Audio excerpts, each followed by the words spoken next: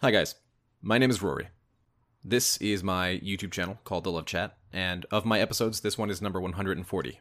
I want to discuss a very serious topic that is completely underrepresented on the internet, in most countries that I've been to, and from people that I've spoken to in those countries, and the topic is mental health. And that is something so very important. It's something that I truly believe in. It's something that I've dedicated my life to and will be continuing my education in.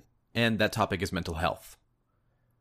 There is such a stigma behind mental health where you can't go because if you go, then you're weak and you're telling a stranger your business and you can't solve your problems on your own.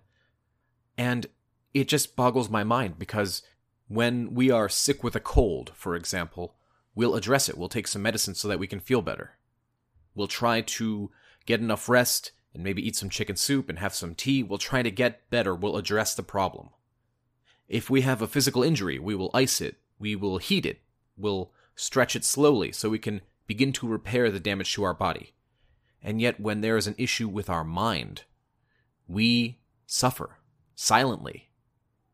Now, one of the things that I've tried to do with my channel and the platform that you guys have granted me is to talk about mental health and include how important a counselor is.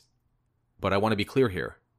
A relationship expert, a love coach, even your friendly neighborhood behavioral analyst is different than seeing a mental health professional, a social worker, a counselor, a therapist.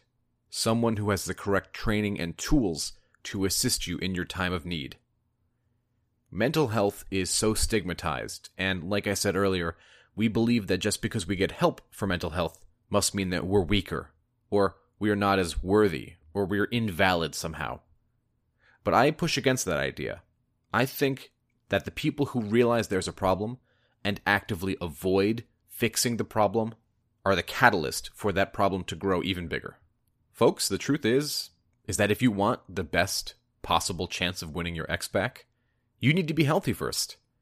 Because you don't want them coming back into your life only to leave again.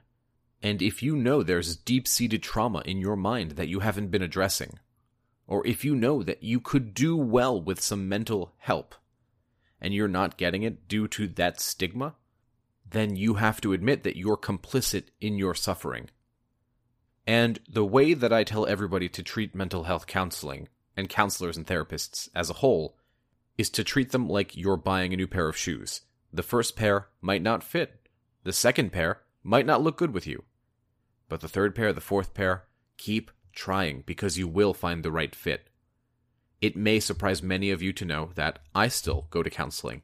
There's nothing particularly wrong in my life, but I've gone for so long because I see the benefit. I see how it's helped me gain my stabilization of emotion and help me find emotional peace within myself and within situations that perhaps I would otherwise feel extremely anxious.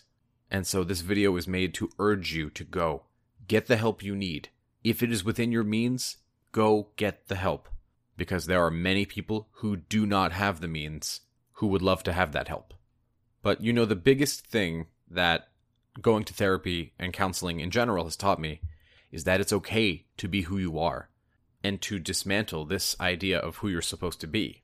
And that whole idea has been reinforced to those of you who have been in the movie theaters lately. So the best thing that you can do for your mind is to pay attention to it. And if your mind is sick, get the help you need. There's no brownie points for toughing it out when you're suffering.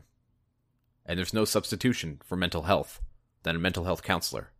I'm wishing you all a happy and healthy week, and I'll catch you all in tomorrow's episode.